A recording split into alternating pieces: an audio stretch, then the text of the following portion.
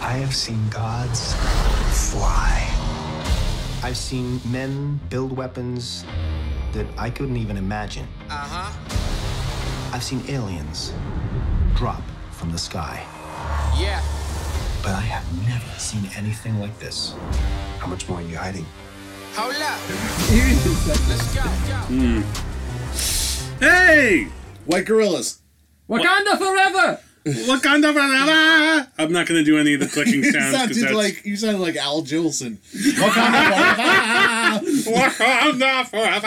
Okay, we're already off to a terrible start. We have to burn this podcast to the ground. All right, take two. All right, welcome to the Wages of Cinema. We are the very, very white podcast watching Black Panther. Hey. No, it's... When it comes to Marvel movies, it don't matter if you're black or white. Excuse me. Yes, and welcome back to the Wages of Cinema. That voice you hear is our long deposed co-host. Deposed? Actually, no. I left of my own free will. We put a gun to his Sure head you and made him did. say that. Sure you did. See, I'm Corey winking. defeated you at the Warrior Falls. You know. It was No. a trial by combat. I do No. have to admit, Corey defeated me in single combat. That's how she got the podcasting gig. Yeah. But no, Girl power. no, we had to have Andrew back on because, and of course, guest star Matt is here as well because we just saw Black Panther. That we did.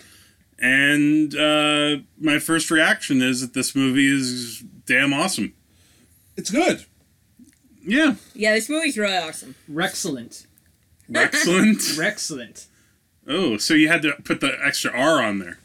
Yeah. Excellent. Even though we were sitting far away from each other, Matt, I could see at times your reactions to the movie, and I really enjoyed them. So, not only did I really enjoy the movie, I enjoyed watching you watch the movie. Well, that's part of the joy of going to the movies with Matt is that he's, he doesn't half-ass like his reactions to a movie. He will. You're pretty upfront with your emotions. Next time you guys need to sneak in a camera and bootleg not the film, but my reactions to the film. We'll set up a tripod, no problem. Yeah, so I'll bring a little tape. I'll turn on the record button on my phone and get all of your high-pitched laughter, and that will be so delightful. With this film, this got a lot of hype going in. I'm not sure if you guys have been paying attention that much, maybe online a little bit, but this movie was, I don't know, like the way that it was getting buzz, even though they do this sometimes with various Marvel movies, this one in particular had this feeling around it, like, oh no, this is the best one. Well, I'd heard that it was getting some really positive feedback really early on, but I kind of expect that. Marvel's riding this tremendous wave of quality, so the expectations for this are. I think that the success of everything that's come before. Spider-Man: Homecoming came out. Guardians of the Galaxy 2 was really awesome. Thor: Ragnarok was really good. So, a lot of that goodwill was going to carry over into this film. Yeah, they haven't had a weak movie in a while. Like, I think the last time that I really was down on a Marvel movie was, like, Thor 2. Yeah, that movie's amazing. Well, the last time for me was Doctor Strange. I wasn't sold on that like you were. But I've actually calmed down a little bit. Like, among the films that have come out since Winter Soldier, maybe Doctor Strange is probably least on there, but it's still a good movie. I think with this one, the challenge going in was, how do you present Wakanda to an audience? That's what that film really concentrates on. Yeah, it does. And I think it really excels at that. Yeah, and for me, the reason why I was excited for this movie was the potential novelty factor. Because How so? I've never read a Black Panther comic, and even though Black Panther is introduced in Civil War, I'm not familiar with the world of Black Panther. So I feel like... But couldn't you say that, though, for a number of the Marvel characters, like most of them?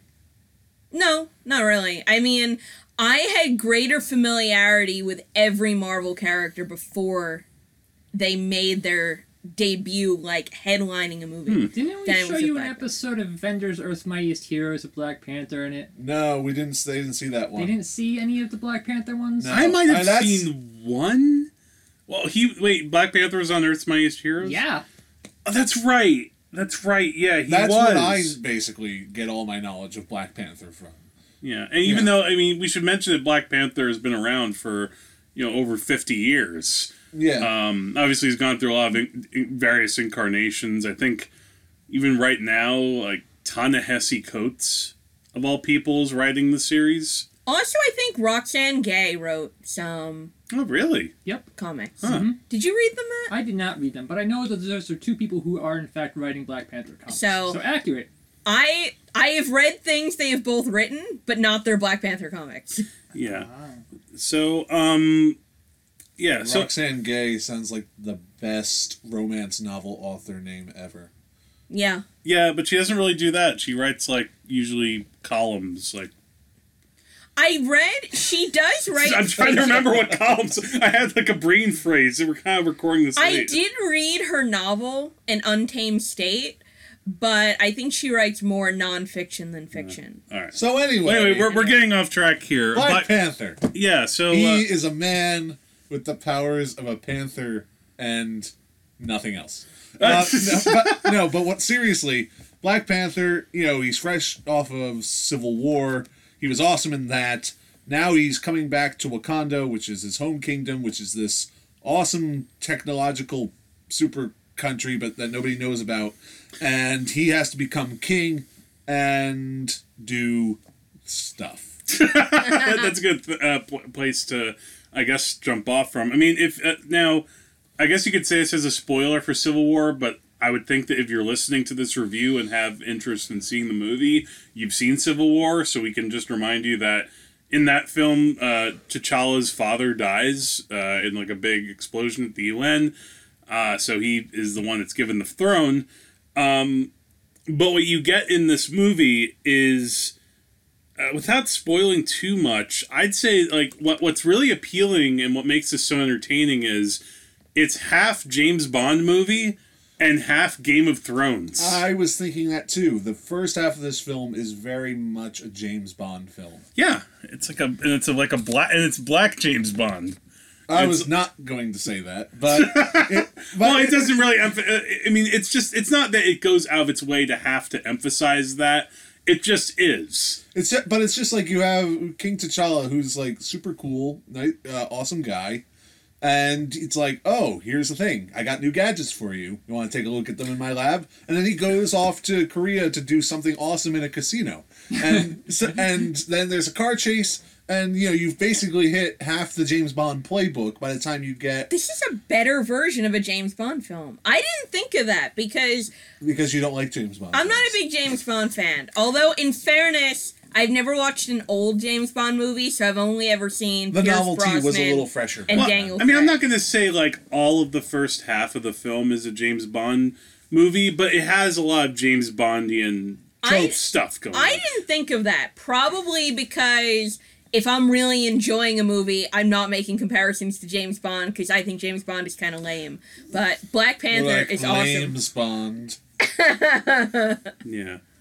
But, I was thinking that I feel like because this movie gives us like a 2-villain structure.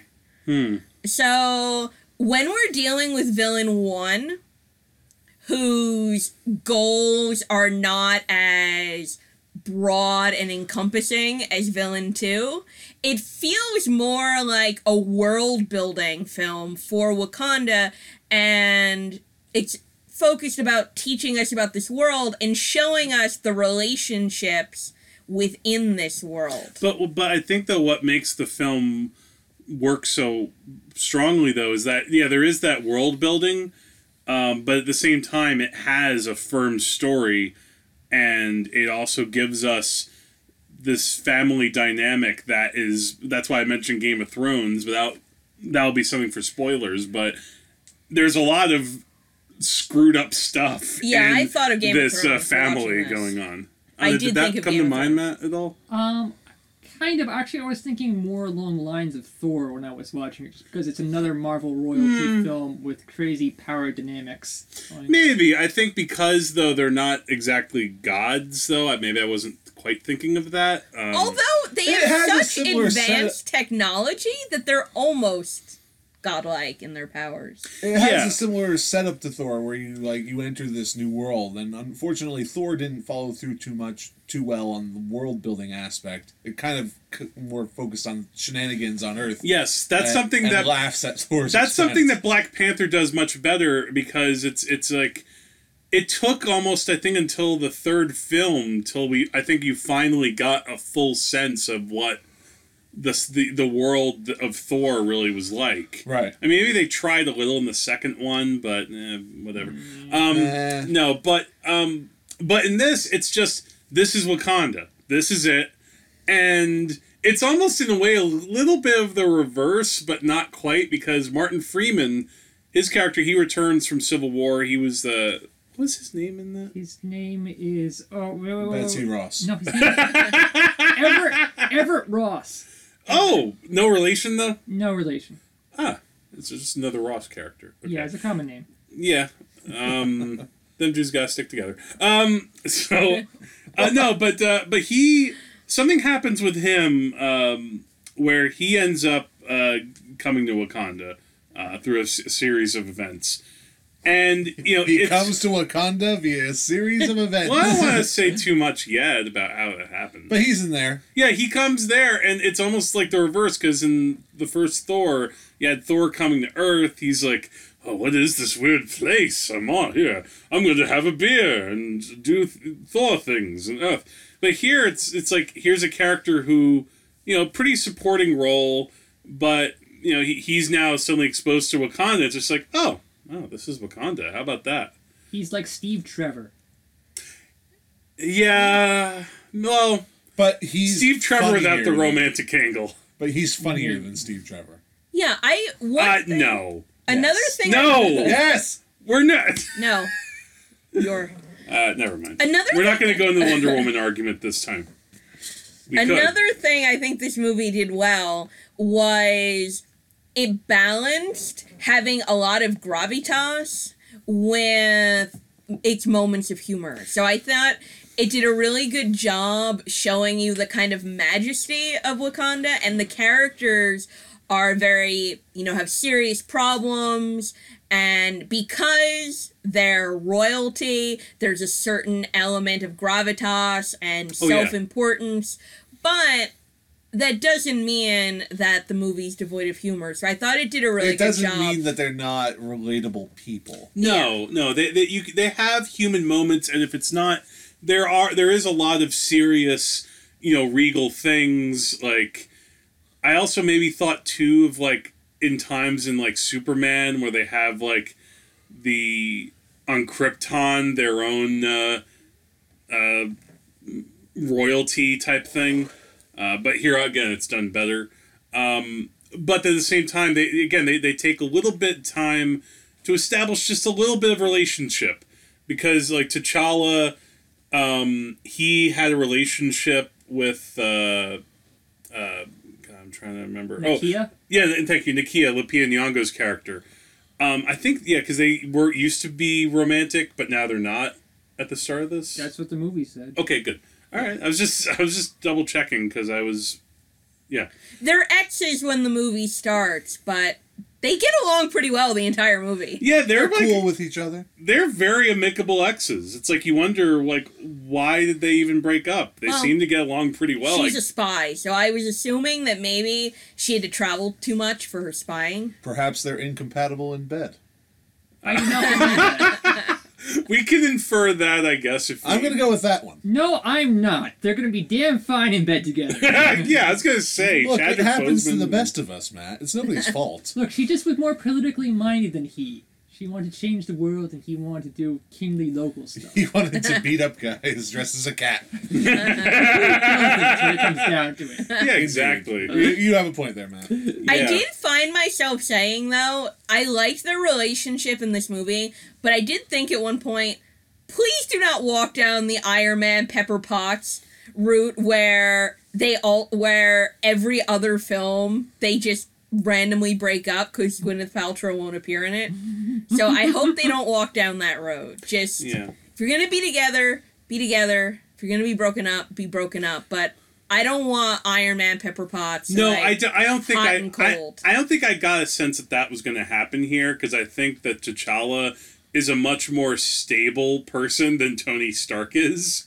And also because Lupita Nyong'o is much cooler, and she signed on to this movie without even having read the script because she was just so excited to be in a Black Panther movie. Yeah, of course. Well, good for her. Right choice. Yes. The other thing too is that the romance in this was it was very understated. Skillfully underplayed. Well, it's not really part of the story. A lot of times in some Marvel movies, the romance seems shoehorned in. Doctor Strange, but you know, this one was like, it was there, but it wasn't a major part of the plot, so you could focus on other things that were much more important, like T'Challa's responsibilities as king, or the whole familial relationship he has, and how he's trying to navigate, you know, just being in a position of power. The other thing that I responded to also with this film, and I'll get to the cast in just a second because there's a lot that you could talk about there. The movie's directed by Ryan Coogler, and he's coming off of like a super hot streak because his first film was Fruitvale Station, which was this very highly acclaimed and rightfully so independent film about a real tragic case that happened.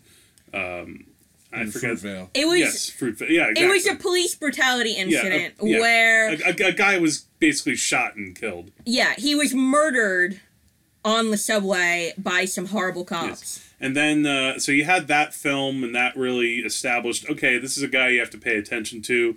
He follows it up with Creed, which what a way to follow up and establish. All right. I'm here now to kick Hollywood's ass. The most unnecessary sequel that ended up being good. I don't know if it's Creed, you got the Wages of Cinema Award for most unnecessary sequel that was good. Yeah, well, I'd have to think about that if there were other unnecessary sequels or soft reboots that ended up being good. You have to admit, they kind of invented a son for Apollo Creed so that Sylvester Stallone could act and be in the movie. Yeah, they kind of did. They kind of did. And then now he comes to this. I feel like what's interesting is that he is able to bring in...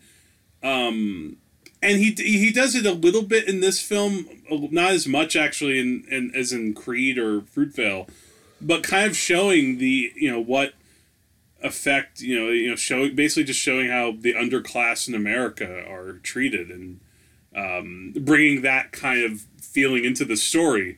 And oddly enough, each time, I don't want to give spoilers yet for Black Panther, but it involves Michael B. Jordan. Michael B. Jordan. Yeah, yes. Because he's the star. He's the lead in Fruitvale Station. He plays Apollo Creed's son in Creed, and he's here playing a character who ends up having a pretty big effect. I mean, you've seen him in the trailer. His name is Killmonger.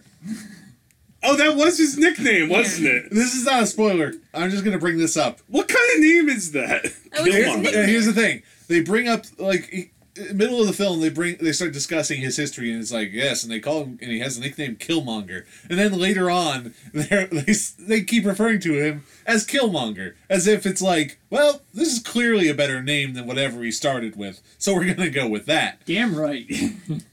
All right, but it feels like a very strange thing. It's like, well, he's an established character in the comics. We might as well call him by that name. Yeah.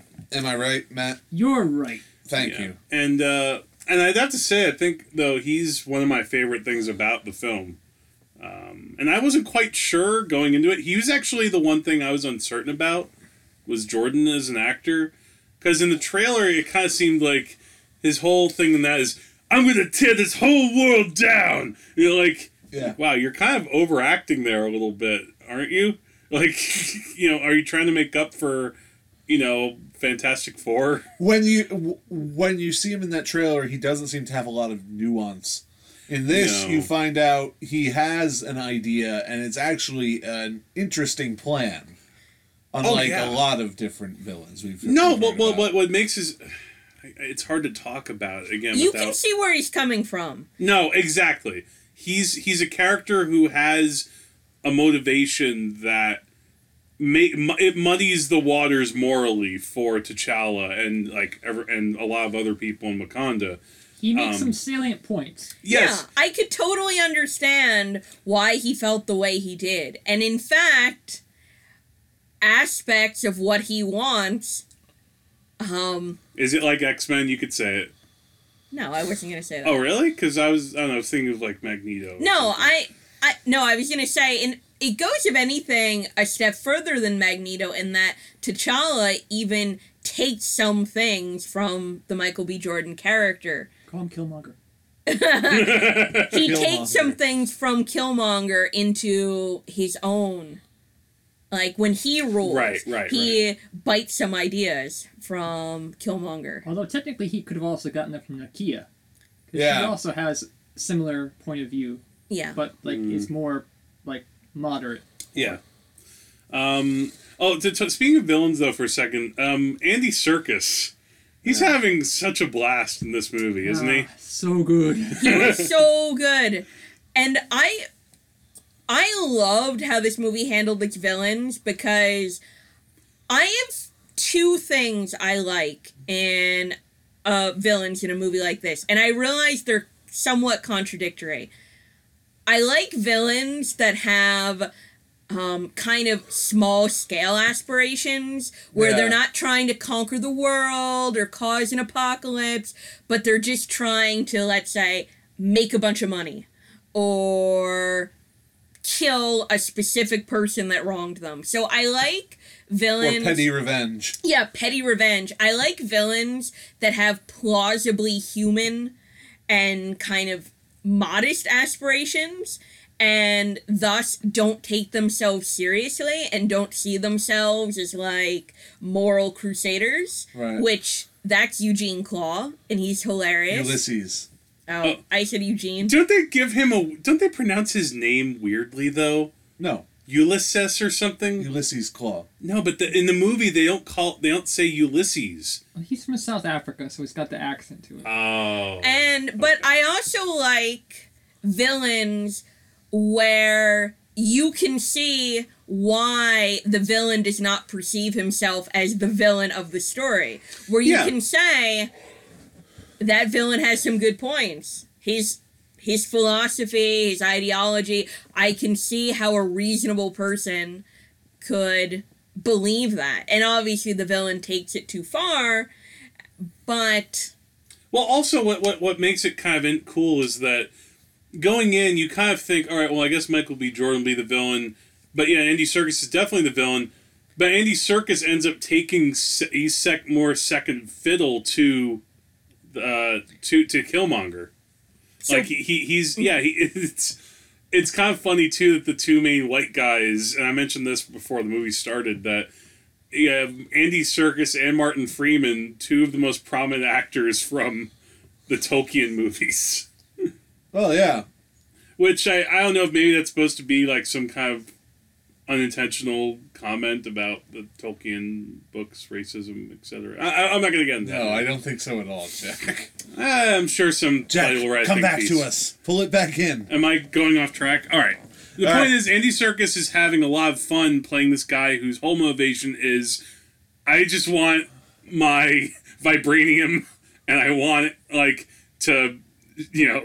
I want it to be awesome, yes. Yeah, exactly. And he's just laughing the whole time, too. We haven't had, like, a villain, I think, in a Marvel movie that was just, like, laughing a lot in a while. Yeah, he's so jovial in his villainy. Usually you have Marvel villains, even the ones I like, they're very serious. Maybe Loki is a little bit... Goldblum. He's not really a villain. He's a villain. I don't know. Yeah, He's a villain. He makes people fight for his amusement.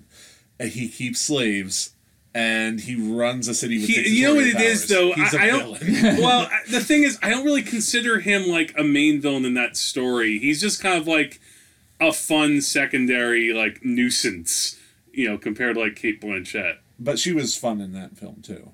No, I guess I meant the kind of fun where you have an actual villain that's laughing a lot, and it doesn't get annoying. Like, I feel like there have been James Bond villains that are like Andy Serkis here. That's maybe what I'm getting. But none of them have their own mixtape. I'm really damn disappointed we didn't get to hear the Claw mixtape from SoundCloud. No. This missed opportunity of the whole movie. Yes, Yeah. and there was like a point too where he's going to be interrogated and he's just singing to himself, which was that was one of the highlights of the movie. Other actors here, I mean, you have just what a cast. Chadwick Boseman is awesome as Black Panther. He commands this role like Chris Evans does Captain America, where he's full of authority, but he can also have human responses to other people. Right. Lupita Nyong'o, we mentioned. Forrest Whitaker pops up for a couple scenes and gets to do more than he did in Rogue One. Yeah. It's funny. I saw that character from a distance, and I'm like, there's no way that can't be Forrest Whitaker. What would you think it was? No, but I mean, like, I couldn't even see his face, but all of a sudden I see him and I think, You thought Forrest Whitaker.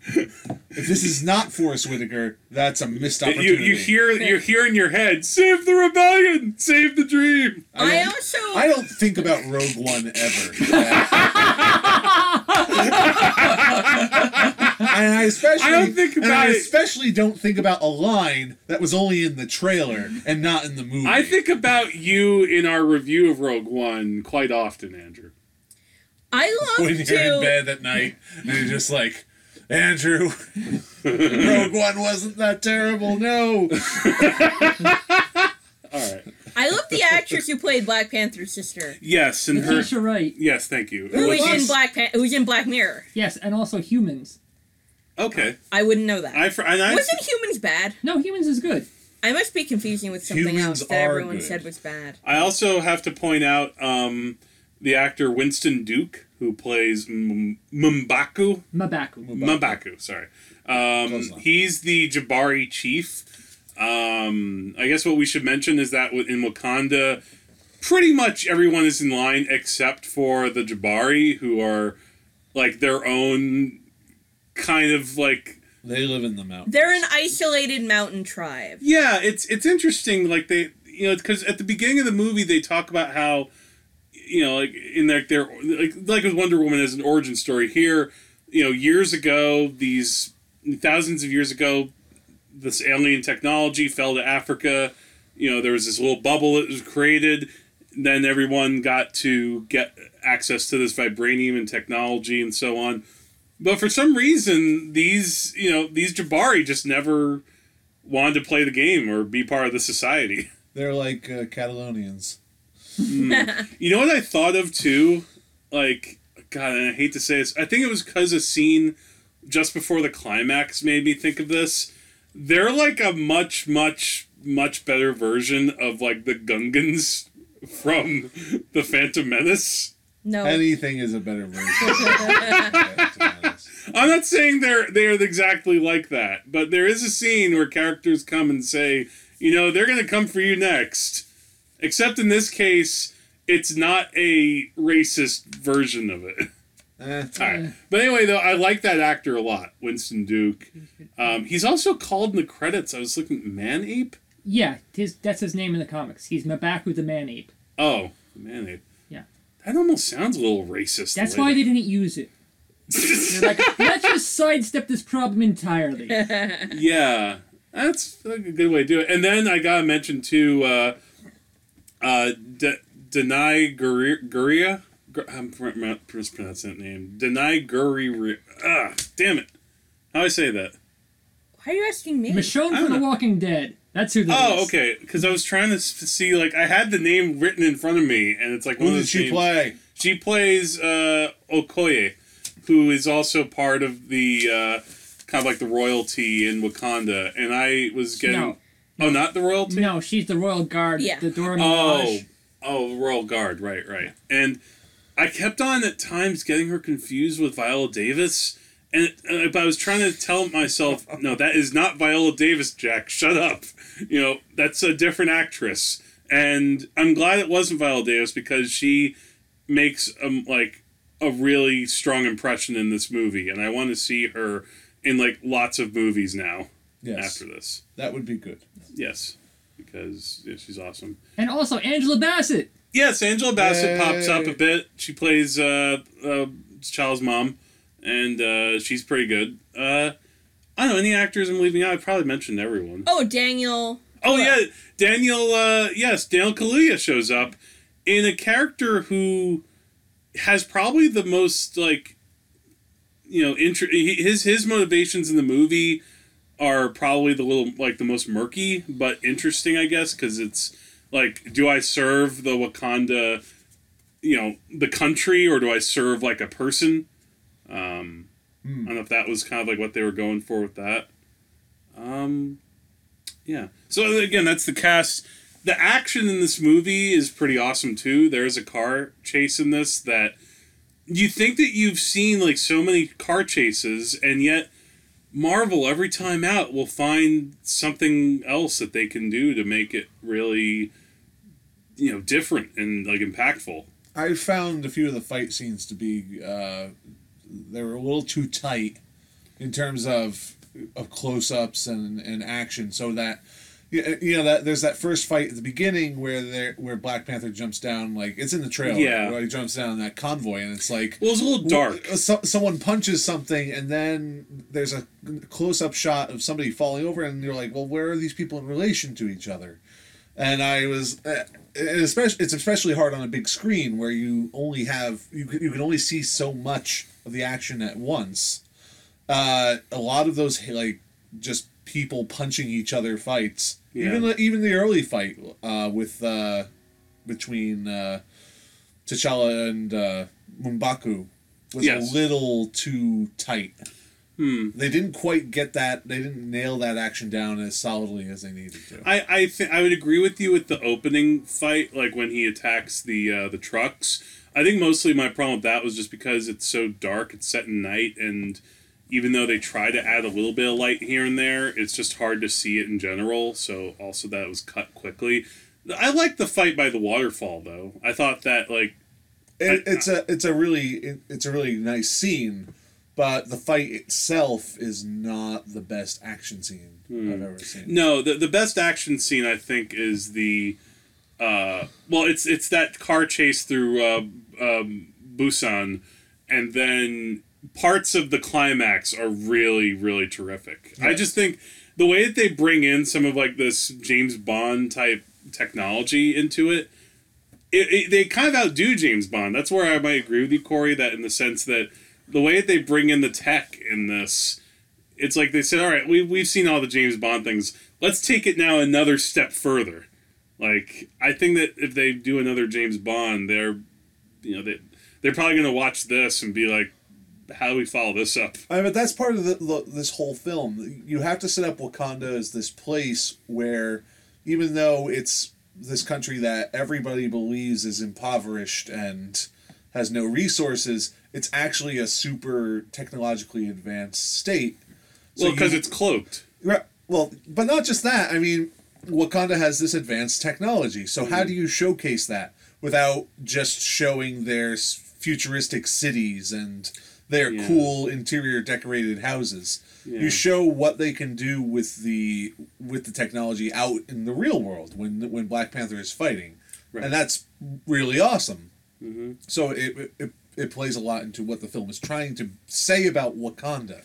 Yeah, and also just one last thing too, and it sounds like a typical thing to say, but as far as just kind of representation too. I think for like young people, if you have kids or something like that, definitely take them to see this because, here's a movie with, a predominantly black cast, and it's not, a movie about civil rights struggle or about slavery or about some issue. Or that dumb stuff. Yeah. Forget all those. Take your hidden 12 years fences and hidden figures, Selma. Forget it. Black Panther's where it's at. Or Fruitvale Station. No, wait. Take your kids to see Fruitvale Station.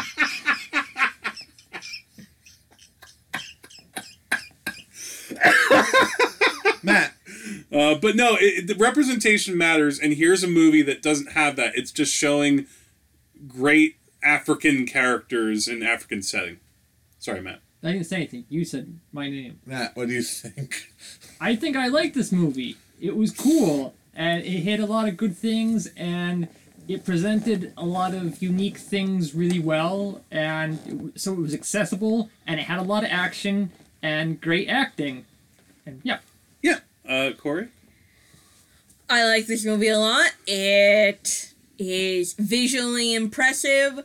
I loved both the villains. The acting is great. The actors have great chemistry with each other. They banter really well. They play off each other very well. I liked it a lot.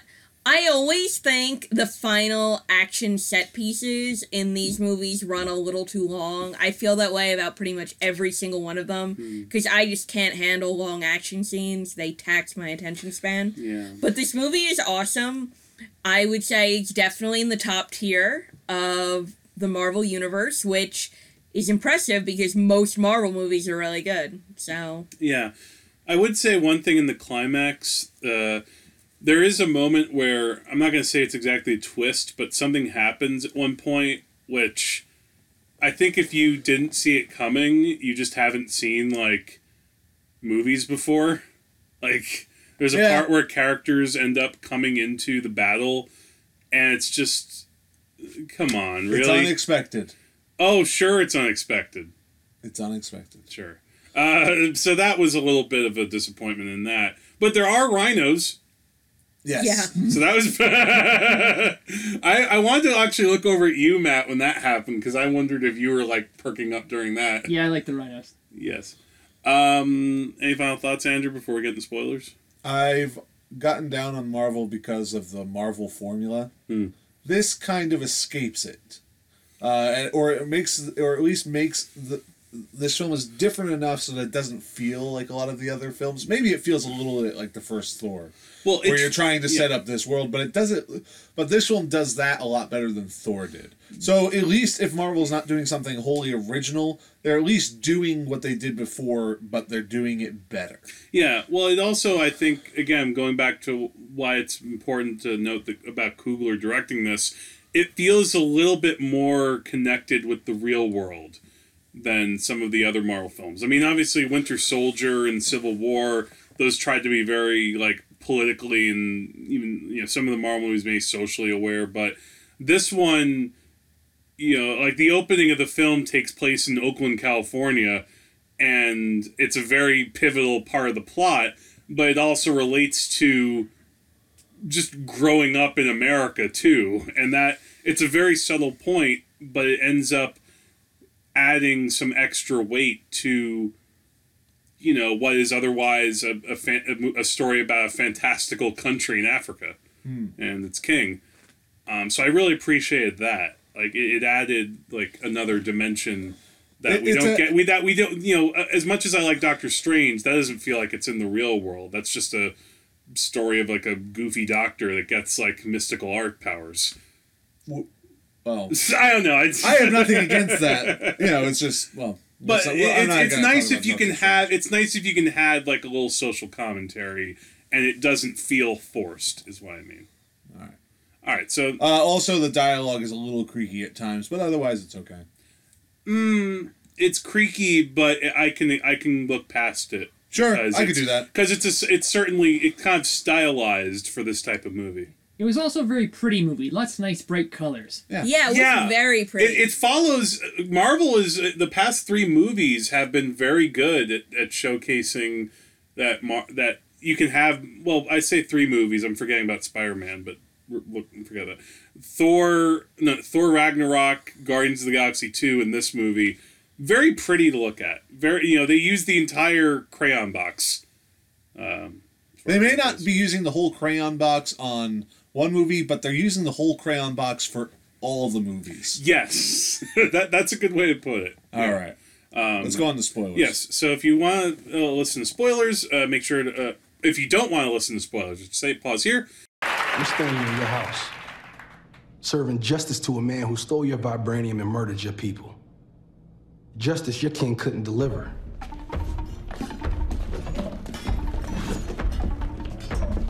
I don't care that you brought Claw. Only reason I don't kill you where you stand is because I know who you are.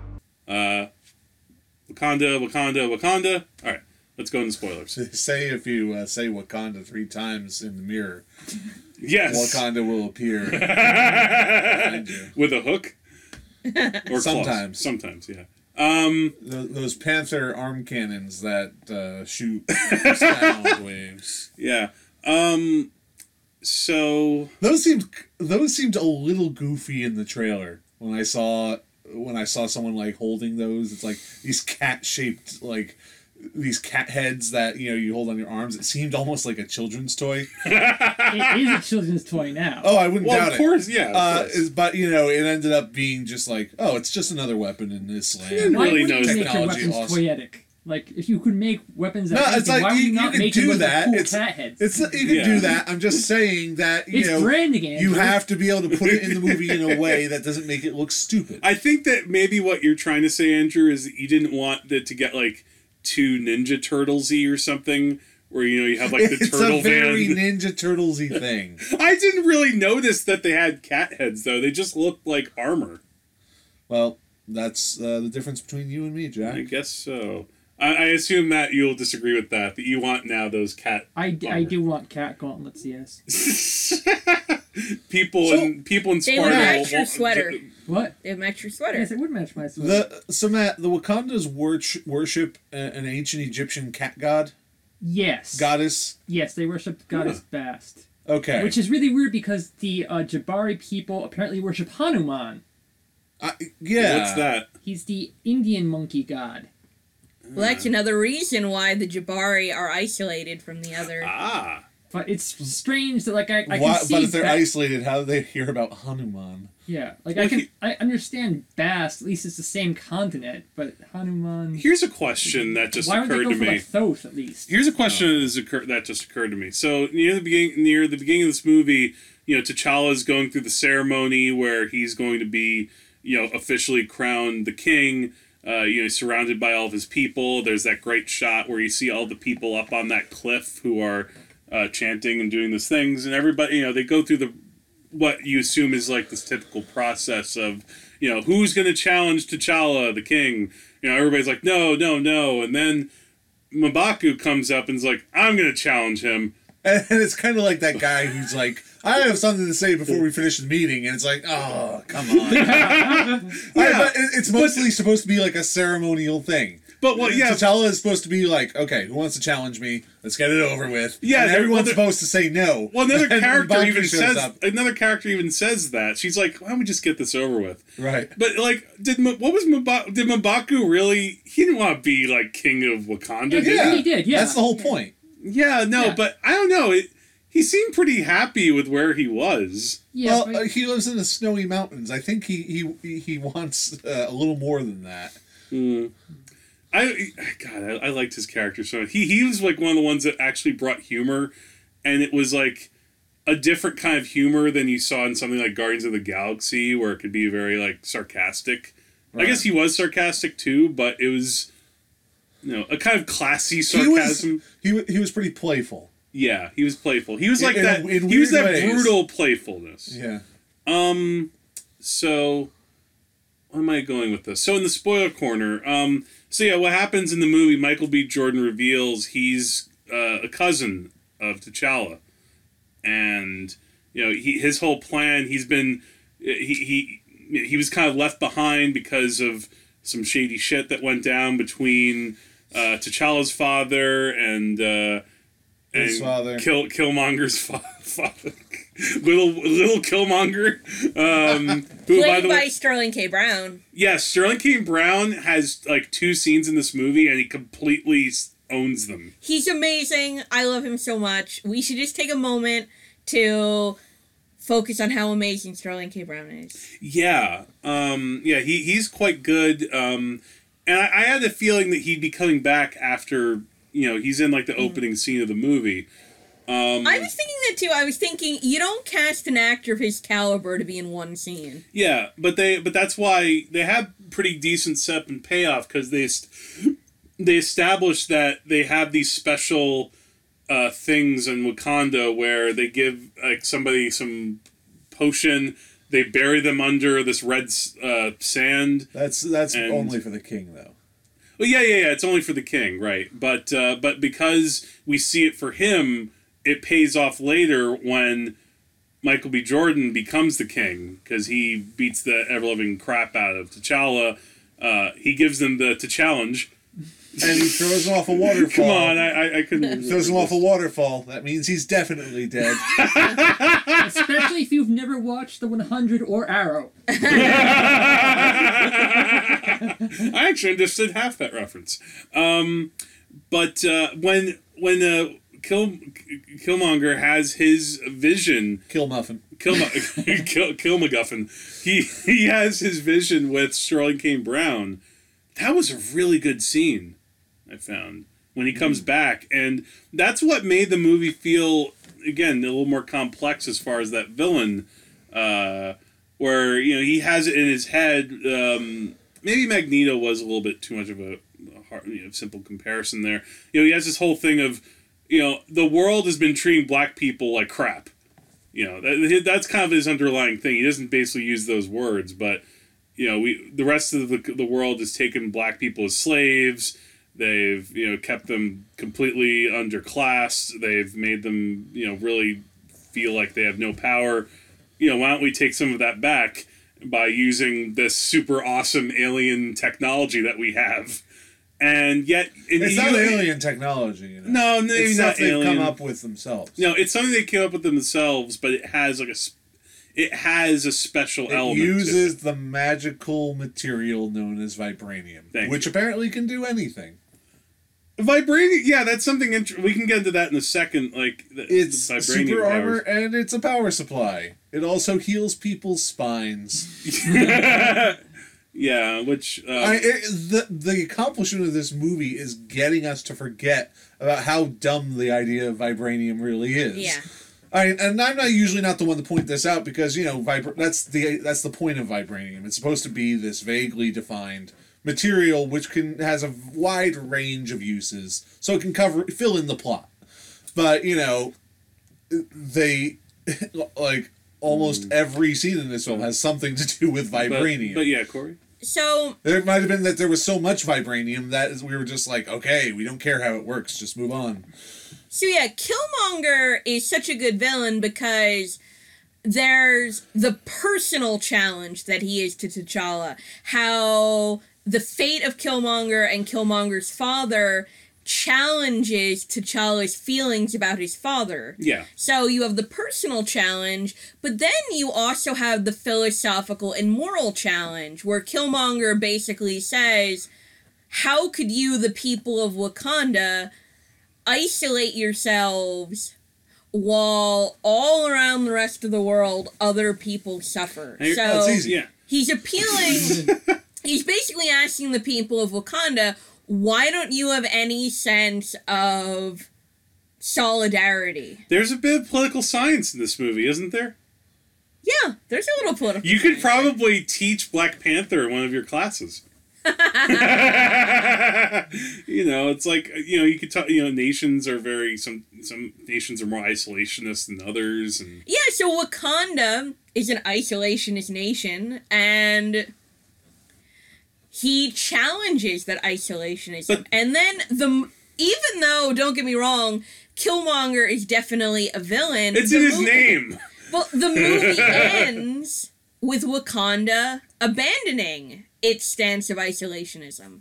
So I feel like a strong villain challenges the hero on a personal level and also challenges him on a philosophical and moral level. Which is kind of like a nice continuation, too, from Civil War as well. Yeah.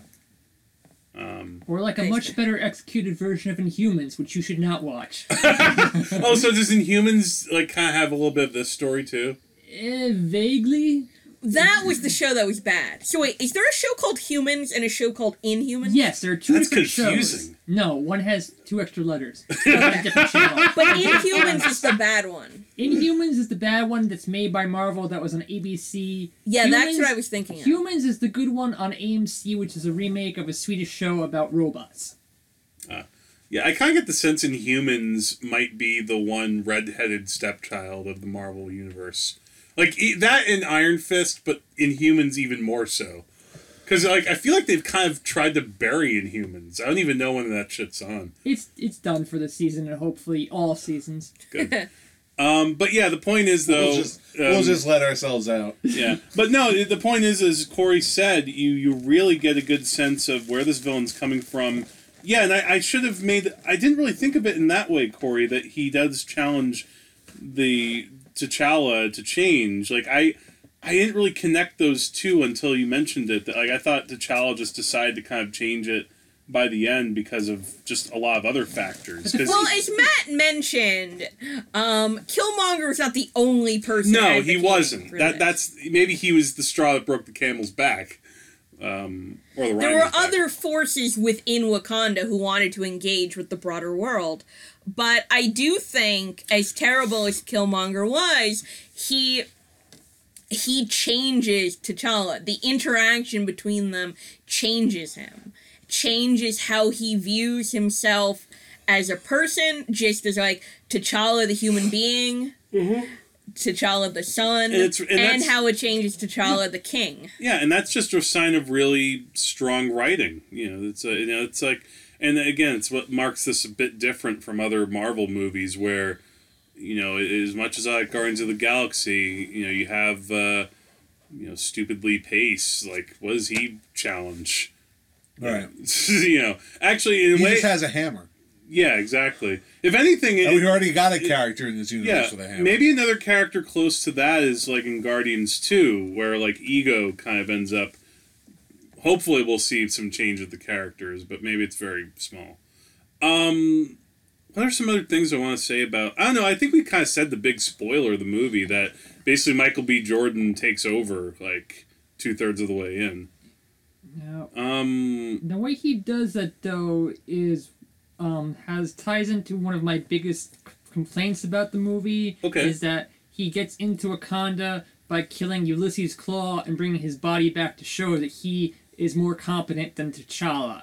And the problem I have with that is that they kill Andy Serkis, who is a fantastic villain, and also he's one of Black Panther's like #1 villains in the comics. And not once in the movie does he actually transform into a being of pure sound. And you got Andy Serkis, who does mocap all the time, and you think, hey, we got this guy so that when he transforms into an energy being, we got an actor who's already great at this stuff, and he's going to be a really neat antagonist who's not just like a player 2 version of the protagonist. He's like an actual different, unique threat. So, Matt, would you say that this is actually, when people were criticizing Iron Man 3 for... fucking up Mandarin, and that was kind of like maybe some people felt one way, some not the other. Is this a criticism that really takes hold more for this character? I mean, in a way, I don't know. Like, it depends what they do for future movies, because even though Black Panther has been around for 50 years, he's not really a character that has really built up a strong rogues gallery. Right. So for this movie, you kind of actually burned through 3 of the top Black Panther villains, the other one being M'Baku, who's kind of a hero in this. So, in the sequel, and they're planning Black Panther sequels, obviously, when this makes all the money, because it's great. So, but then I'm wondering, well, what do you do for a sequel? Because you killed, like, 2 out of, like, the 3 really good Black Panther villains. I'd heard the name of another one kicked around as well. I don't know. Well, to me, you talking about like him having like a giant scream power though? Oh, no, he's a being that's made of sound, because like But the movie doesn't really establish that. No, but because it doesn't happen in the movies. He's a guy who gets turned into a sonic being, and I'm saying sonic being. Yeah, because sound manipulation is one of the properties of vibranium, and But anyhow, But I'm saying is that, a criticism of a lot of the Marvel movies is that the villain is just, like, a different colored version of the hero. Like, they're too close counterpart-wise. They're just, like, fighting the evil version of yourself, whereas, like you have the Killmonger versus Black Panther, they're 2 Black Panthers smashing together. Whereas you got Black Panther versus Claw, it would be a completely different matchup. By the end of the film... Dr. Claw becomes kind of a plot device. Dr. Claw. That's what he's called. I'll get you next time. But he's eventually reduced to this sort of plot device where it's like, okay, he served his purpose. Now Michael B. Jordan kills him so he can get back into Wakanda, and he becomes basically just an object by then. By doing that, you've sacrificed the acting capabilities and character work of Andy Serkis for the entirety of the Marvel Universe. Because, think about Andy Serkis, even in Avengers Age of Ultron, which was not a great movie, but still pretty good. Yes. Yeah, he stole the show. For a little while. He was in that. Yeah. Oh my God. I completely... That's why he played the same guy? Yes. That's why he has a fake arm. Did you remember him in that, Corey? No. Wow. These guys. No, but I haven't seen the movie in like 3 years. Yeah. I should rewatch that now. So I've been waiting for him to turn into like a sonic being since that movie. It's like, ooh, that's gonna be really cool. So now, what Matt's trying to say, correct me if I'm wrong, is that not only do we lose Andy Serkis, but we also lose the potential that Dr. Claw had as a future villain for the Black Panther franchise. That's a fair criticism. I do think that, frankly, the only thing I would counter with that is a lot of people watching this movie, they'll enjoy watching Andy Serkis in this, but they won't have that. They won't know about that character, that he has those powers. No. You don't have to know about that. I mean, or they might not care. Whatever would happen in the future. When I was watching the movie, like, I loved Claw. I thought he was really entertaining, but when he was killed, I did not spend a second of movie time thinking to myself, oh, it's sad that he's not a character anymore. I don't know how you would work him into the rest of the story, the way they lay it out, the way that it's really Killmonger's plan. Yeah, I mean, ultimately, that's the sacrifice you have to make for this film. I mean, it's a good story. Ultimately, they sew that up tight, and it works well within the story. But now, we had this great character and this great performance. We had to sacrifice that to get to this good villain of Michael B. Jordan, who was fantastic, but now he's gone too. Yeah. And then the guy who was M'Baku the Man-Ape, he's more or less on Black Panther's side, so who do we have left? Matt apparently says no one. Many people. No, there's one more, you said.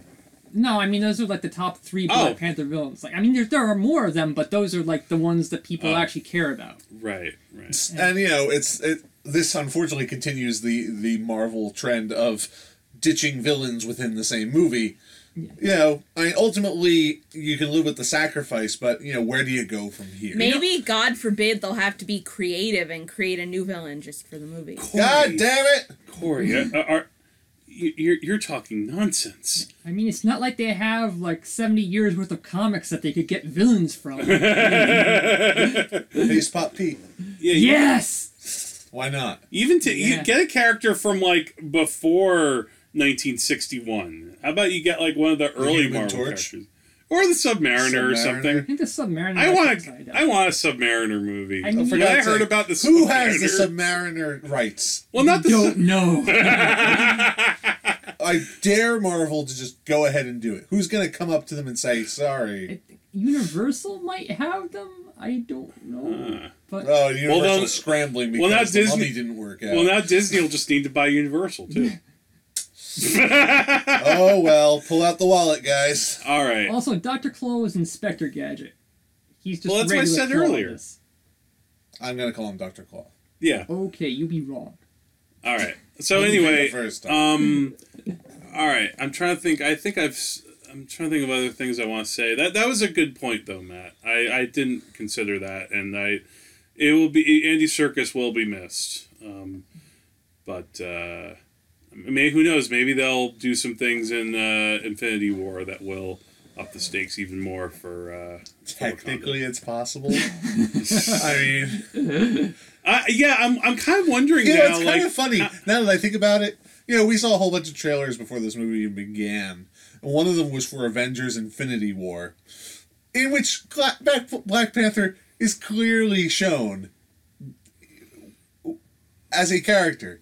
So how could we have any tension about whether he or not he was going to survive this film? Well, obviously he was gonna survive. No, here's That would actually... have been awesome, especially if he shook his hands like that and said, I am a ghost. Exactly, because how do people know if he's just attacking? Ooh, I'm the ghost of T'Challa. I am T'Challa ghost. You must get this man the shield. No, here's my problem with that trailer. It's not so much look, I understand. I think that obviously Black Panther will get out of whatever problems are going to happen, but the trailer also shows the entire Wakanda, all of the people of Wakanda going after Thanos' troops. That to me is the bigger part of the spoiler. It's that, okay, so by the end of Black Panther, not only will Black Panther be okay, which I expect, but also everyone else around him will be okay. Yeah, that to me is a little bit of okay, so there's no tension around if he's going to hold his nation together. That would have been something interesting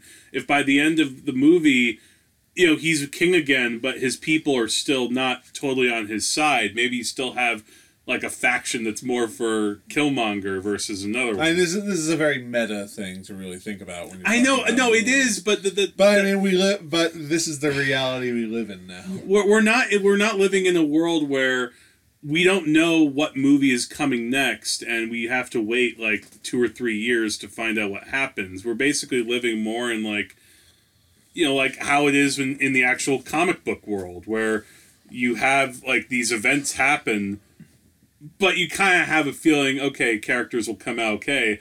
Even if they die, they'll come out okay, usually. Yeah.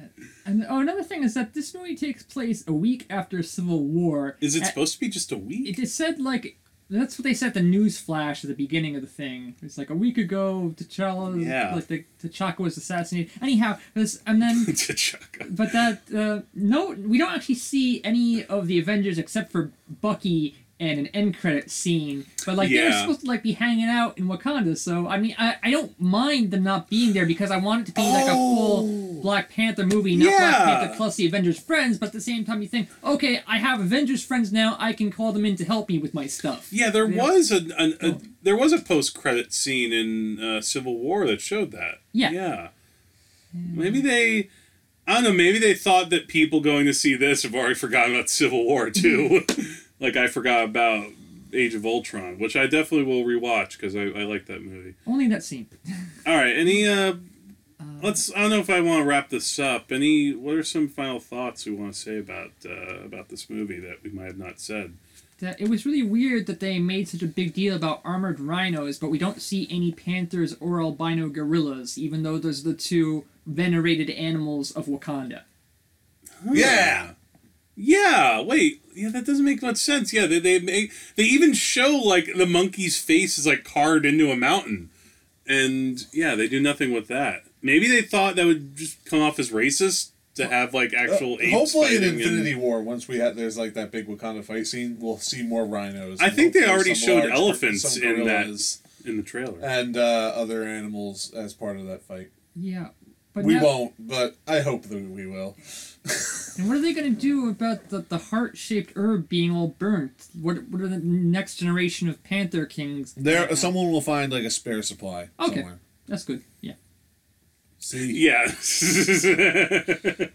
Maybe that was meant to be a way of upping the stakes though in the future. Maybe. All right, Corey. I think you've probably said it all.